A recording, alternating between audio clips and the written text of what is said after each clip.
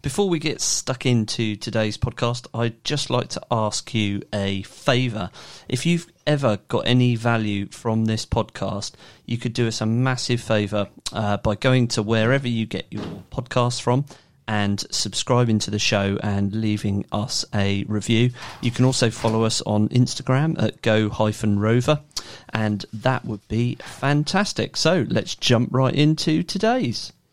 Hi folks, so it's Matt here from the RCR podcast. Today I've got a couple of complete legends on the podcast. These chaps have had not one but two Amazon bestsellers. Their company, Acorn Analytics, has won numerous awards right across the UK, and they've been widely featured on both local and national news. So, without further ado, I would like to welcome Neil Munro and Ian Stone to the podcast. How you doing, chaps? Good, thank you. That's a hell of an introduction there. I know. Well, I got that. We kind of share a mentor, don't we? And I got that from Charlie. He said it's you should big people up. So there we go. We've done that one. I'll give you the tenner after. Cheers, Simon. Yeah, that's it. So I can't believe we've actually in 2022 we're going to have this conversation, to be honest. And I'm going to go back. I'm 45 this year. I know it's hard to believe. And I'm going to go back in time. I was 18. I just left college, and I was working for Surrey County Council as a countryside ranger. And I was quite young, quite impressionable. We lived in tied housing, and we had I think there was about 8 or 9 of us on the countryside teams. And our boss was I can't actually remember his Christian name, and the reason for that is because we called him Corporal. I think he was a corporal in the TA or something like that. So like we kind of hero worship this guy. And I'd been on the council for about, I don't know, maybe about 9 or 10 months, something like that. And he just disappeared, totally and utterly disappeared. Anyway, it turns out that in the space of about 6 months, he'd basically been exposed to asbestos at some point in his early career, and it killed him within like 2 months. Yeah. And I was absolutely gobsmacked. And I kind of... He was 55, I think, something like that. Yeah. And I mean, it turned out that I think it was actually his work that had exposed him to it. And I had tried to do a little bit of research ahead of this to see if there was any news stories or any background information on it, mostly because I'm totally embarrassed that I don't know his Christian name. And I think from what I can remember, they were breaking up sheets on old garages. Right.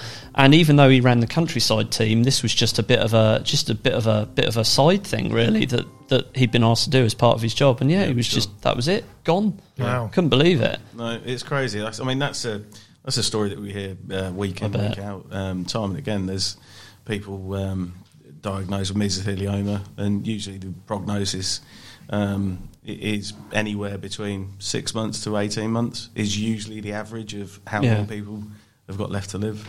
And I mean, I guess because it's something that I know nothing about, we'll come on to it, but what sort of places would you expect to find asbestos in this day and age now? Yeah, there's still quite a lot of asbestos in buildings. Right. There's approximately kind of 5,000 different products containing asbestos. That can range from sort of general construction materials all the way through to kind of materials that we associate with products. So, for instance, boilers, cookers, washing machines. Asbestos has even been used in kind of toys, medicines. Ironing boards, literally anywhere and everywhere. And from our sort of main time of using asbestos to now, it's in the same locations.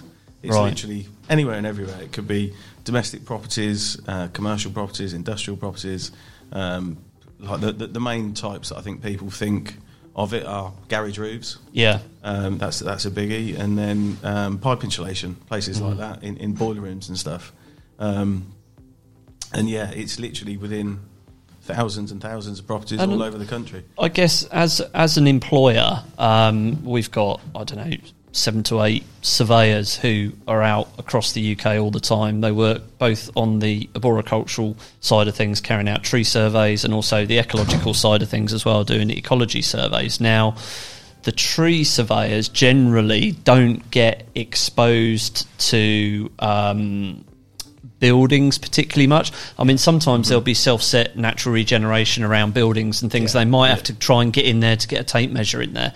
And our clients range from kind of homeowners right the way through to architects, planning consultants, developers, etc., etc.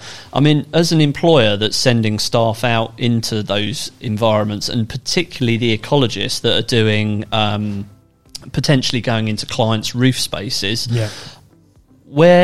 how do we get that information? How should that information be provided to us? Am I responsible for it? Where does that kind of sit? A bit of both, really. So Regulation 4 of the Control of Asbestos Regulations, 2012, requires asbestos to be managed in all non-domestic premises. So that means, all commercial buildings, etc. It doesn't apply to domestic settings. Right. So there's a lot sort of involved with that, but essentially they have a responsibility to provide that asbestos information to basically anyone that requires it. Now, as an employer, under Regulation 5, identification of asbestos, you have a responsibility to assess the risk from asbestos before your employees go in. Right. And that covers any premises, so commercial or domestic. So you have a responsibility to make sure that your staff are safe. So where they're going on sites, you have to assess their risk on what's the chance of them being exposed to asbestos. So, for instance, in your example where they're going into kind of rural sites, the potential is probably low. However, there are cases where, particularly kind of brownfield sites and even on sort of farms, etc., asbestos has been used and extensively used, and potentially if they're disturbing anything while they're doing their works, there could be a risk there. Yeah, no, that's interesting. It's interesting to hear because I don't think very many people are aware of that, and that must be something you come across all the time. Yeah, the Regulation 4 is really kind of heavily, not fully complied with. Lots of people think about when managing asbestos is just having a survey. But it's really not about that. It's about preventing people being exposed to asbestos. And yes, identifying if you've got asbestos is part of that, but it's how you manage the risks and prevent people being exposed to it by coming into contact or damaging it. So that's on the Regulation 4. But Regulation 5, again, is really complied with. If you've had some works done in your house, how many times have you had an asbestos survey carried out by the contractor? I'd say probably none. It's very limited. I mean, that's the thing with Reg 4, that in a commercial property there should be an asbestos register for when you enter. So your guys entering into that property, they should be able to ask for it, view it, identify whether there's any asbestos within, like you said, in a loft, to see whether there's anything in there before they go in. And then if the next step, if it was part of a refurbishment project, for instance, again, there should be a refurb survey in place. And on the commercial side, it is a lot more in place because you have got construction companies, things like that do follow the rules. It's a lot less on the domestic front. And like Neil said, it's I don't know, you do a project at Mrs. Smith's house down the road, she's not going to have a clue about asbestos. So that's where the Reg 5 kind of falls to the employer to make sure that they've got that information. So there's obviously a staff training requirement there, isn't there? If you're sending staff into those environments, there's obviously as a sensible employer, there's obviously a requirement there, a legal requirement there on you to make sure those staff are adequately trained. So I'm guessing that's the kind of thing that people could come to you for advice on, and you would offer that sort of training, would you? Yeah, definitely. Asbestos awareness is the course that most people in that scenario would be required to have. I think I did one years and years ago. I think when I worked for the council, I'm fairly certain I did one. I couldn't remember anything about it now. Yeah, so nothing at all. Regulation 10 actually sort of specifies that if you could come into contact with asbestos during your everyday work activities, then you have to have asbestos awareness training. So if you're working in and around buildings, you have to have that training, and that has to be refreshed on an annual basis. Yeah, it doesn't mean to say you have to do the whole course, but any sort of like gaps in your awareness has to be sort of updated. But on that one as well, it's anybody who's in charge of who can make decisions on a project or in charge of staff. Yeah. So architects, for instance, they should have asbestos awareness, although they're not going and getting their hands dirty as such. They influencing the work. they're influencing the work, so they would fall into absolutely. well. And I mean, there's a lot of pressure on project stakeholders, and I mean, we see everything from very, very small garden room projects right up to 100 houses going in and everything in between. Mm-hmm. And one of the areas where I see a lot of holes in all of this is up and coming aspiring property developers who will, I mean, we're recording this near a golf course in Sutton Coldfield, and not far from here there's quite a high-end residential area, and a typical kind of project for us would be we're contacted because one of those properties is going to be demolished. Mm-hmm. That property is going to be demolished, and there's a new property that's going to go in on that site. So we go in there and we look for evidence of bats and all this kind of stuff. And quite often these guys, they're doing everything on a shoestring budget, as I'm sure you've come across. You've been around the block, and that can be a really, really challenging thing to manage. So I guess from my perspective, from my own kind of CPD and education, there I should be asking for that information from them then before we send anybody to site. So definitely. On that, it's a funny one though. When you're talking about doing the tree surveys and things like that, we've come across asbestos that's been buried. Nobody knew about it. Yeah. And when the tree was being removed, that's when the asbestos was identified. Yeah. In the roots, and it had just kind of grown in and around the roots, and then it got disturbed that way. Well, there's a strange one actually, which again you may or may not have come across, but I am aware of. I've not come across it myself. I've seen concrete, but not asbestos. But I am aware of people filling cavities with asbestos and then concreting over it because they thought that was a good thing to do to the tree. Because without getting really technical with trees, if you've got an oxygen-starved environment, there's less likely to be fungal pathogens in there. Sure. So, if you've got a cavity in a tree and it's full of water, it's less likely actually for there to be substantial rot in there because it's starved of oxygen. So people used to fill trees up with all sorts of stuff and then concrete over the outside of it. Yeah. Absolutely mental. That is mental. Yeah. No, it's crazy. It's crazy.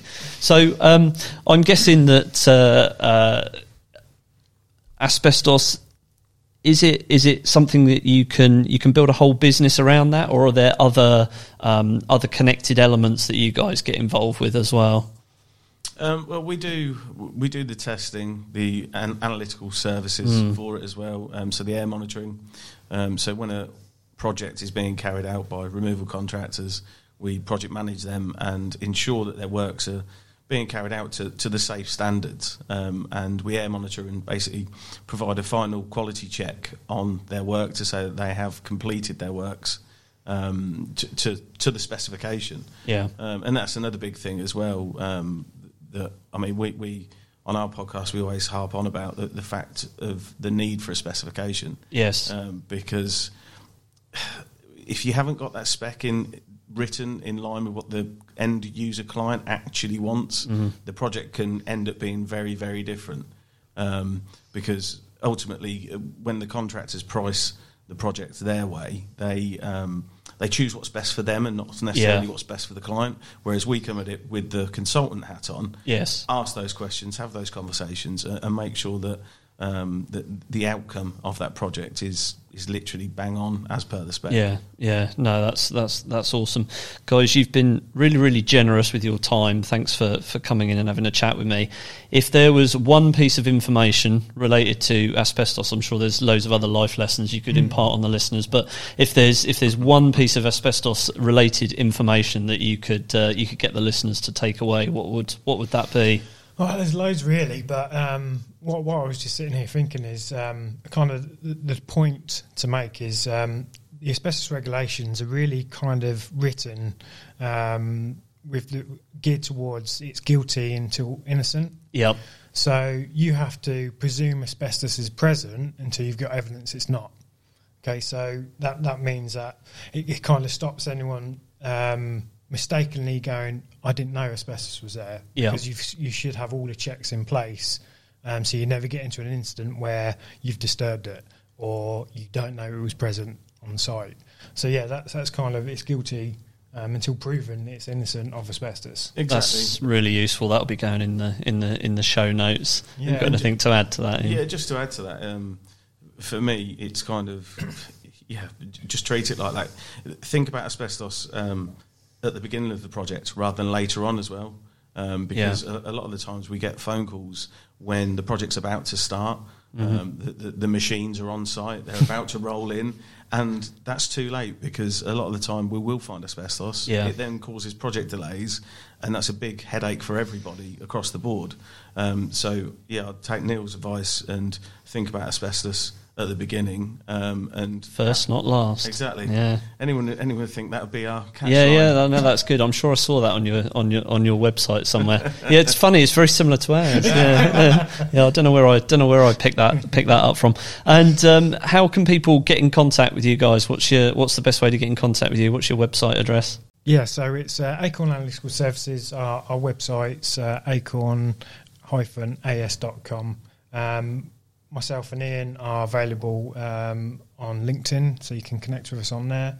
Or reach out to us on our website. I will put that in the show notes. Brilliant. Thanks a lot, chaps, and I will speak to you soon. Cheers. Cheers, Matt. Bye.